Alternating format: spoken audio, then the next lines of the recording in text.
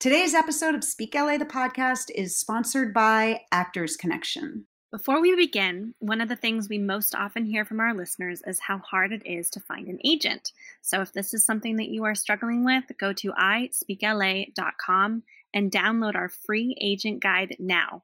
There's absolutely no shame in not having an agent, but we really want to help you get one. So go to ispeakla.com.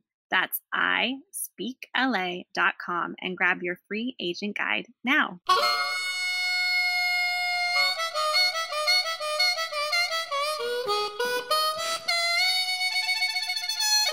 Hey, Cam. Hey, Jen. How are you? How's it going?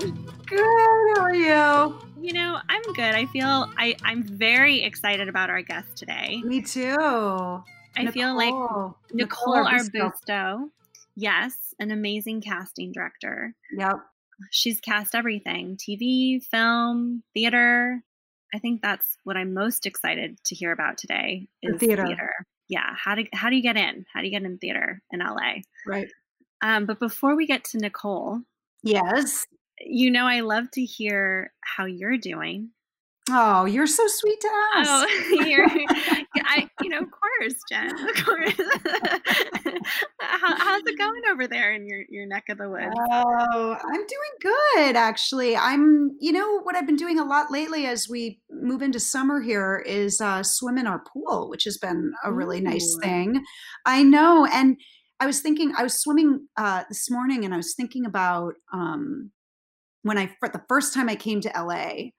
And I remember flying into LAX and looking down from the plane. I feel like everybody has this memory of the first time they fly into LA. Yeah. And you cannot believe the amount of swimming pools, you know? I mean, I grew up where like one kid in the whole town maybe had a swimming pool and like everybody was always like angling, to get to that kid's house. But here it's like you fly in and you look down and you're just, you just see practically every backyard and hotel and apartment building. It's just we're lousy with swimming pools here in LA. It is one of the things that makes it fun, right? Yeah. Now I'm just gonna envision you swimming in your pool. Swimming the day away. Yeah. Lounging around. That sounds so nice. It is. It's a special part of living here in California. It is. And a nice thing to have during the summer. Absolutely. Great. How old were you when you came to LA? 27. And where did you come from? New York City. Ah. What was a day job that you had when you were coming up? I was a waitress at a restaurant in New York. At what age did you get your first job in the entertainment industry? I mean, really, I guess it was right before I moved to LA. So like 26-ish, something like that. Cool. And what was your first job in the entertainment industry? It was really a fancy internship. I was the literary resident at Playwrights Horizons in New York. Ooh, that's very cool. Cool. It's a fancy title. If you had to sum up LA in one word, what would it be? Evolving. Oh, perfect word. I love that. Evolving. It is always evolving. Nicole, we're so excited. Thank you for being here with us. Thank you. It's my first ever podcast. No. Really? Yeah. Oh my gosh. You have so much wisdom to share. That's crazy to me. I feel so honored. Yeah, we're so excited to have you here because of all of your experience. And I guess we would love to just start with the first kind of question of how did you get into casting? How did that come about? Well, as I mentioned, I had this very fancy internship at Playwrights Horizons, and it was in the lit department, but it was during the summer. And it was sort of traditionally at that time a quiet time at the theater. So I was reading a lot of plays and they were doing play readings. And I would often talk to Daniel Swee, who was the casting director there at that time, about the play readings and about who was going to be in them. And I would always ask him questions about, why are you going to have that person? And really it was through talking to him that he sort of said, I think what you're really interested in is casting. So that was sort of how it started, through that relationship. So did you kind of always know, like as a kid, did you think I'm interested in entertainment, but you weren't 100% clear on which part of entertainment? Yeah, I mean, I think a lot of people, I was in plays in high school. I was a theater major in college. I did act in college, but I figured out pretty quickly that I did not want to be an actor, but I really didn't know. I didn't really know that much about film and television, I guess, in terms of production. And it's sort of a process of elimination. Like, I don't think I want to be a stage manager. I don't think I want to be a set designer. And I didn't really know that much about casting. So it's really, it was really Daniel Swee who was that's how I learned sort of what casting was about. And he sort of explained to me, well, you start out as an assistant and, you sort of work your way up. That's really, really cool. We've spoken to other casting directors, that's interesting, that started in acting. And, it really makes sense to me because I think the great casting directors like you have a real respect and love and connection to actors, which I think is, why you guys are good at it. Yeah, I think you have to sort of be interested in performance also, which I realized as I sort of got more interested in casting and as I was talking to Daniel and sort of exploring things, that's what I really liked. I really enjoyed being around performance. So you have to sort of, obviously you have to really like actors, but you also have to be sort of interested in the nature of performance, and what that's about. And then once I learned more about casting, then I sort of started exploring, okay, well, how do I get a job as a casting assistant? And that sort of led me to, I went to Smith and Juliet Taylor went to Smith, and she's a very proud alum. And I ended up, another friend from Smith saying, oh, well, if you're interested in casting, you should meet Juliet Taylor. I met Juliet. Then I came out to LA to visit a friend and sort of explore it out here, and immediately decided I wanted to move here. And then I ended up meeting Wally Nocita, who came up with Juliet. And then when a job opened up in Wally's office, Wally called Juliet and asked for a recommendation on me. And Wally was sort of hesitant because I had not worked in a casting office yet. And Juliet said, just, give her a shot. So I really owe a lot to both those excellent women, Wally Nocita and Juliet Taylor, and of course to Daniel Swee.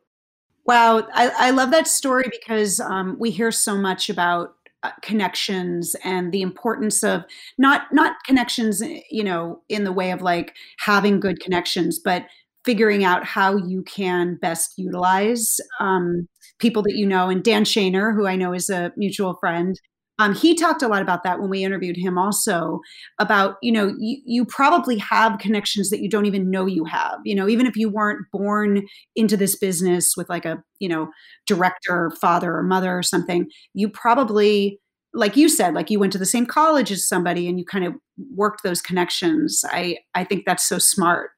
I think so too. And I often say to young actors coming out of acting programs, you should get a little notebook and write down, keep a record of all the people that you audition for, because people tend to stay around and they move from place to place. So you could meet somebody on a short film that then ends up casting a sitcom that you want to get on, and you're not going to necessarily remember. But if you keep track, it's a great way of sort of staying on top of those connections as you build your career. That is a great idea. There was something that you said that I just wanted to bring up, because I think one of the things I'm excited to talk to you about is how much you cast theater in LA. and all of your work on indie films that have gone to Sundance, because I think a lot of actors are really curious about that. I know that was something that I was desperate for when I first moved to LA. But you said something about performance, like understanding the performance aspect when you're casting. And I really, when you said that, all of a sudden I started thinking, it's hard for me, who's not a casting director, to remember that you guys are having an eye. You're creating this ensemble, and it sounds like it's happening right at that first stage where you're looking at actors and you're piecing them together. And I was just wondering how that kind of works for you as you put a cast together. Yeah, I mean, I think that's really true.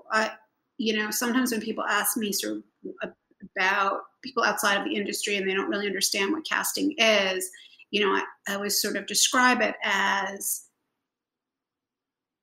you're creating the world of the piece with the people who inhabit that world. So it's like interior design or set design, or, imagine if you were designing an office space. Well, what kind of an office is it? Is it an office where people work on their own? Is it an office where people work communally? Does it have a big fancy conference room where people, show off for clients? And then it's the same thing, only with the people who work in that office. So I always think of it as, it's the director and writer's world that they've created. And then you're finding the people who are organic to that world, whatever it is. If it's a play, a film, a television show, you want to create, you want the people to feel like they're organic to that universe. And that includes performance style and what they look like and what they sound like and the language they speak. It includes all of those things. I love that you have the perspective, Nicole, of being from New York, but working in Los Angeles. And as we know, there are so many actors that come from New York out to LA, especially during times like pilot season, but just in general, or to give it a try. Is there anything, that is different that you would say to a New York actor coming out here, like, make sure you know this about when you audition in LA, do this or don't do this, or have your headshot look like this? I mean, are there differences you've noticed? I mean, the main thing I just say to people is, if they're from New York, is LA is so spread out, and you're going to be spending so much time traveling and exploring. And I think that can either be a huge source of frustration or an opportunity to explore the city. Because I think also coming from, if you grew up in Manhattan, like I did, you're used to being in a super small area. And LA is huge. It's much bigger than the LA that most people see. So it's important to get to the beach and get to the mountains and get to the desert and really take advantage of the incredible landscape we have here. But also it's important to be prepared for all for all that driving, and not to let it,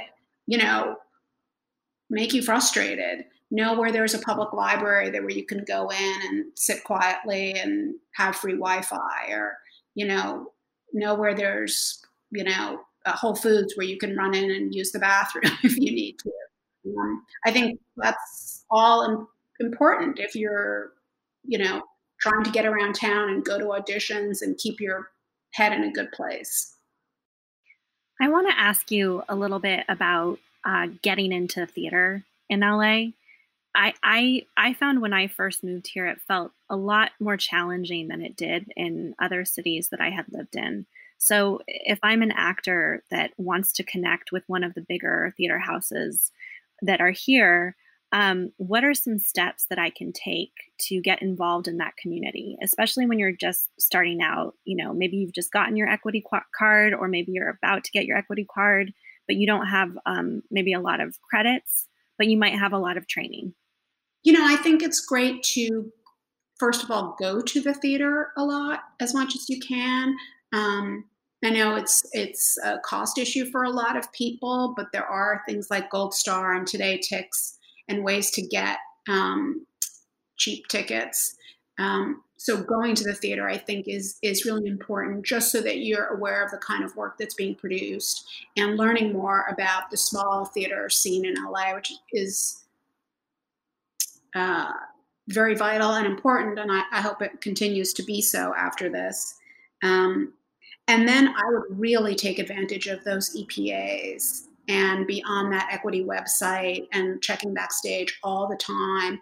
I think people don't appreciate how important going to an EPA and committing to that time and doing a great monologue can really be helpful in terms of getting seen.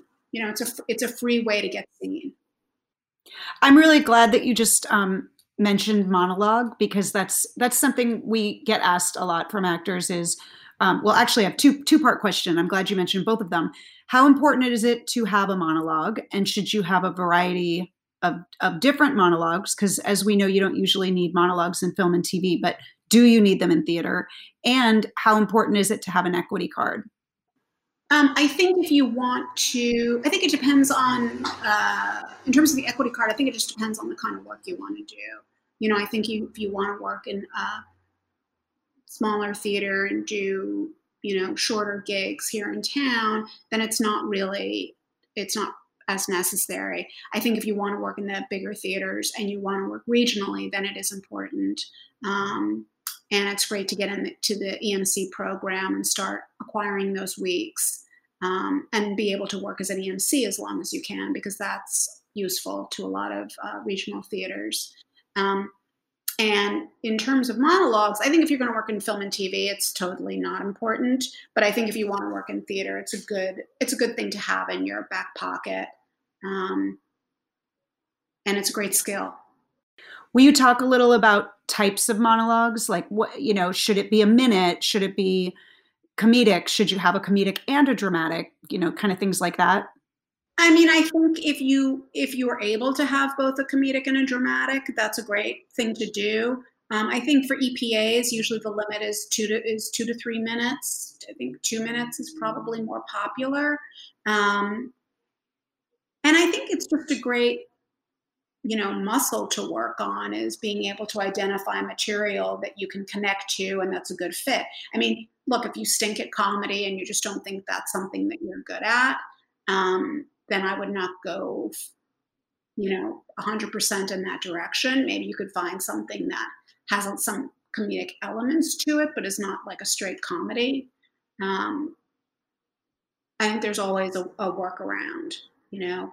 I think it's more important to find something that you connect with and that you feel like you really feel great about performing, than trying to kind of squeeze yourself into something that doesn't really fit.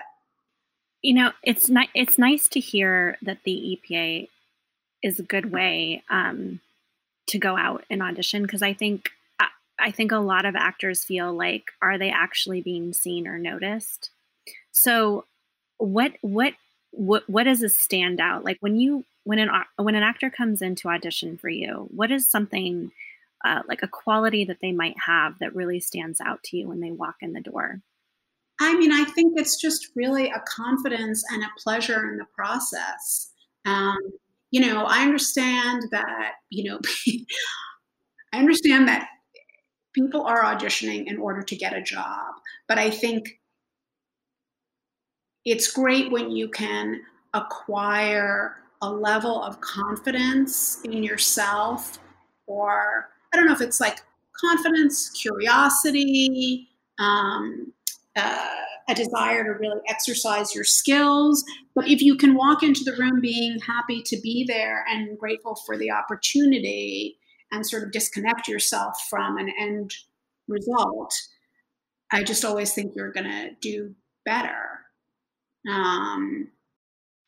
We've actually heard that a lot. The confidence, that's the quality. And I just want to kind of reiterate what you said, because I think it's so brilliant, because I think a lot of times when people wonder wonder. I've certainly wondered this myself. Like, well, how do I get that confidence? How does that work? And I love what you said because it's so tangible. Take pleasure in what you're doing. Be curious about what you're doing. Offer that up as your goal when you walk into the room. Walk in with curiosity, and that's your only goal. And then you can start to build that confidence. It's a little bit like fake it till you make it, but it sounds like a good stepping place to go to. And I think, auditioning is really something that the more you do, I do think people get better at it, and it becomes a practice like anything else, like, jogging or baking, or, you just have to do it a lot.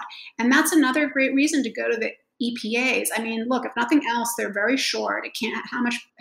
How painful can it be? You're usually in and out in like 4 minutes. And I think, I remember years ago, this actor Wyatt Fenner came in to an EPA. I used to work with a partner, my partner Joy Dixon, that Joy and I were doing for, I don't even remember why. But he came in and people were doing Shakespeare monologues, and he said, I'm going to do, and he just had like a great energy when he walked into the room. He just seemed excited to be there. And we said, what are you going to do? And he said, I'm doing a monologue from Romeo and Juliet. And if you don't mind, I'd like to play Juliet. And it was just so surprising. And we said, yeah, no, absolutely. And I think he was so excited to do that and to do something a little out of the ordinary. And of course it was very memorable, and he did a great job. But I think there are those opportunities. And look, they're not all going to be great, but that's unfortunately part of learning and growing as an artist is, failure is a part of it. And you just have to be able to kind of pick yourself up and, go to your next EPA. I love that story about the actor who came in and did something a little different. And when we interviewed Rob Zombie, who I know is also a mutual friend of yours and ours, he talked a lot about that, about the importance of an actor being unique and not necessarily surprising the casting director or the directors, but coming in with their own take on things and not just trying to fit into a mold.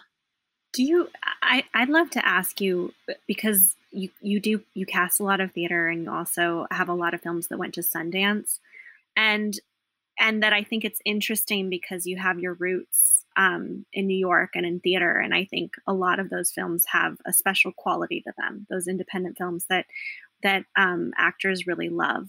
And a lot of people I know right now are writing, and that's a vehicle for actors to show people what they can do, especially when they don't have the credits on the resume yet, but they have the talent and the training and, the desire and the drive. And I'm just curious, was that something that you gravitated towards because of your love of theater? Because it does sound like that's a initial love of yours.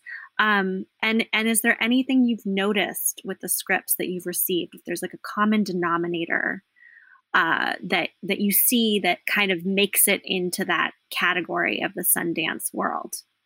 I think it's funny because I worked mostly on studio films when I started out, because I was an assistant and then an associate. So I worked on sort of bigger budget films for the most part. And I think really it was just an accident of, when I went out on my own with my former partner, Joy, that was what we got a shot at, was sort of lower budgeted independent films. And I think for whatever reason, some of it is just, the work you get. And some of it is we both responded to, which was maybe a stronger writer's voice and a stronger and a personal point of view. But it was never, I wish I could say I had some overarching strategy or life plan, but I really don't. I just tend to respond to a certain kind of material, I guess, or I'm drawn to a certain kind of filmmaker that tends to be maybe a little bit more quirky and a little bit more of a personal point of view. Would you say that it sort of describes the types of films that go to and win festivals, ones that have a more personal point of view and are more quirky? I mean, somewhat. But it's very hard. I mean, since I've been working in independent film, the festival scene has really exploded and gotten so huge and so competitive. I mean, I don't know how anybody gets into Sundance anymore. It's really like a miracle. And it's continuing to evolve now because of the current situation.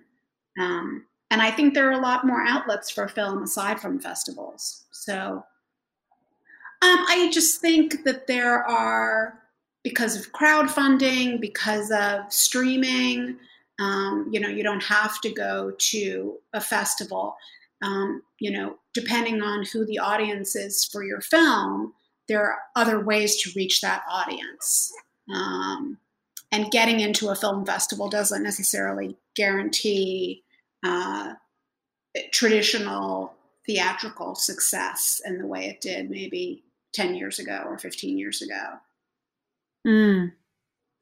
I'd love to jump back to the theater conversation for a second if we could, because I had a question, which is, I know so many actors in LA who have done a lot of 99 seat type, jobs, small theater jobs, who really are eager to make that jump to the, bigger paying theaters, the Taper, the Geffen, or good regional theater, which I know you've worked in a lot. And I'd love to just know if you have any advice to those actors. Like, how do you make that jump? I think it's really hard. Honestly, I do think EPAs are helpful. And, I think you have to be unafraid to understudy, because I think understudying is a great way to get into those larger houses. And I would definitely put myself on offer for readings, to read the stage directions at a reading, all those things. And any kind of new play festivals that any of those theaters do, getting on those mailing lists, making those places aware that you're interested in that kind of work. I think you just have to sort of work it from whatever angle you can. What if you have gotten into that, you're doing the readings, you're doing all the, doing the stage directions, you're in that, you've gotten one foot in, and you're getting kind of more of the bit roles in the play, not totally ensemble, but a little bit more ensemble. And you want to step up to that next place. What is something that an actor can do? And is that something that, especially in theater, do casting directors start to see you in one way and kind of that's sort of their go-to actor for that kind of role? Or is that something you can jump to that next kind of supporting role or a lead in a play? I mean, I think it's hard to say. I think, people have a skill set, and I think the kind of opportunities that come your way depend on your skill set for whatever that is. I'm sure there probably is a tendency to, if somebody's really solid all the time in ensemble roles, they probably are going to get a lot of more ensemble opportunities. But then there's always a workaround. You can, use the fact that you've done, maybe smaller roles at a bigger theater to get larger roles at a smaller theater. So, you have to know how to sort of optimize those opportunities. And you just have to believe that you could be seen in a supporting role in a play and get a bigger role in film and television. Because I know for me, especially, I really, one of the reasons I like doing television and film and theater is because I like to cross-pollinate between all those worlds. And I definitely, for Room 104, the HBO show that I did, I pulled a lot of people from people I'd seen in plays in 99-seat theaters in LA. That's great. I love hearing that. And I think actors will love hearing that too, because, LA has such a reputation of people who don't know of it not being a theater town. But, people who live here know that that's not really true. Yeah.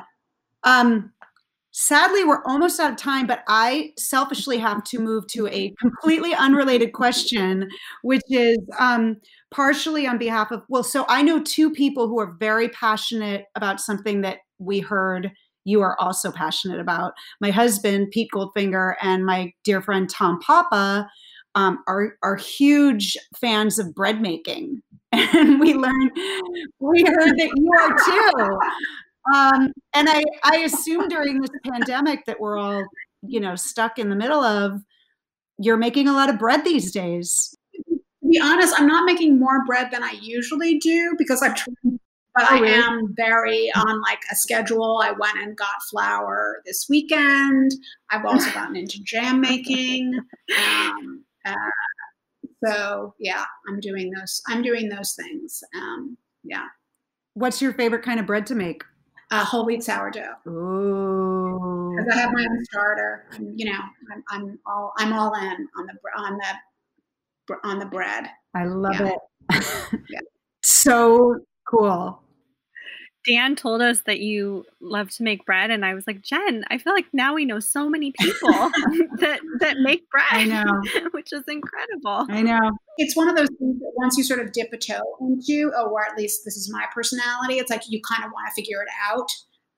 And then it really becomes, kind of addictive. I love that.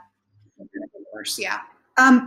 Before we get to the LAism, I would love to just reiterate a couple of things you said that really spoke to me today, which are just a few highlights for me was keep track of everyone that you audition for. I love that. Be prepared for all the driving in LA. If you're, from somewhere else, that's no joke. Go to the theater as much as you can. I love that.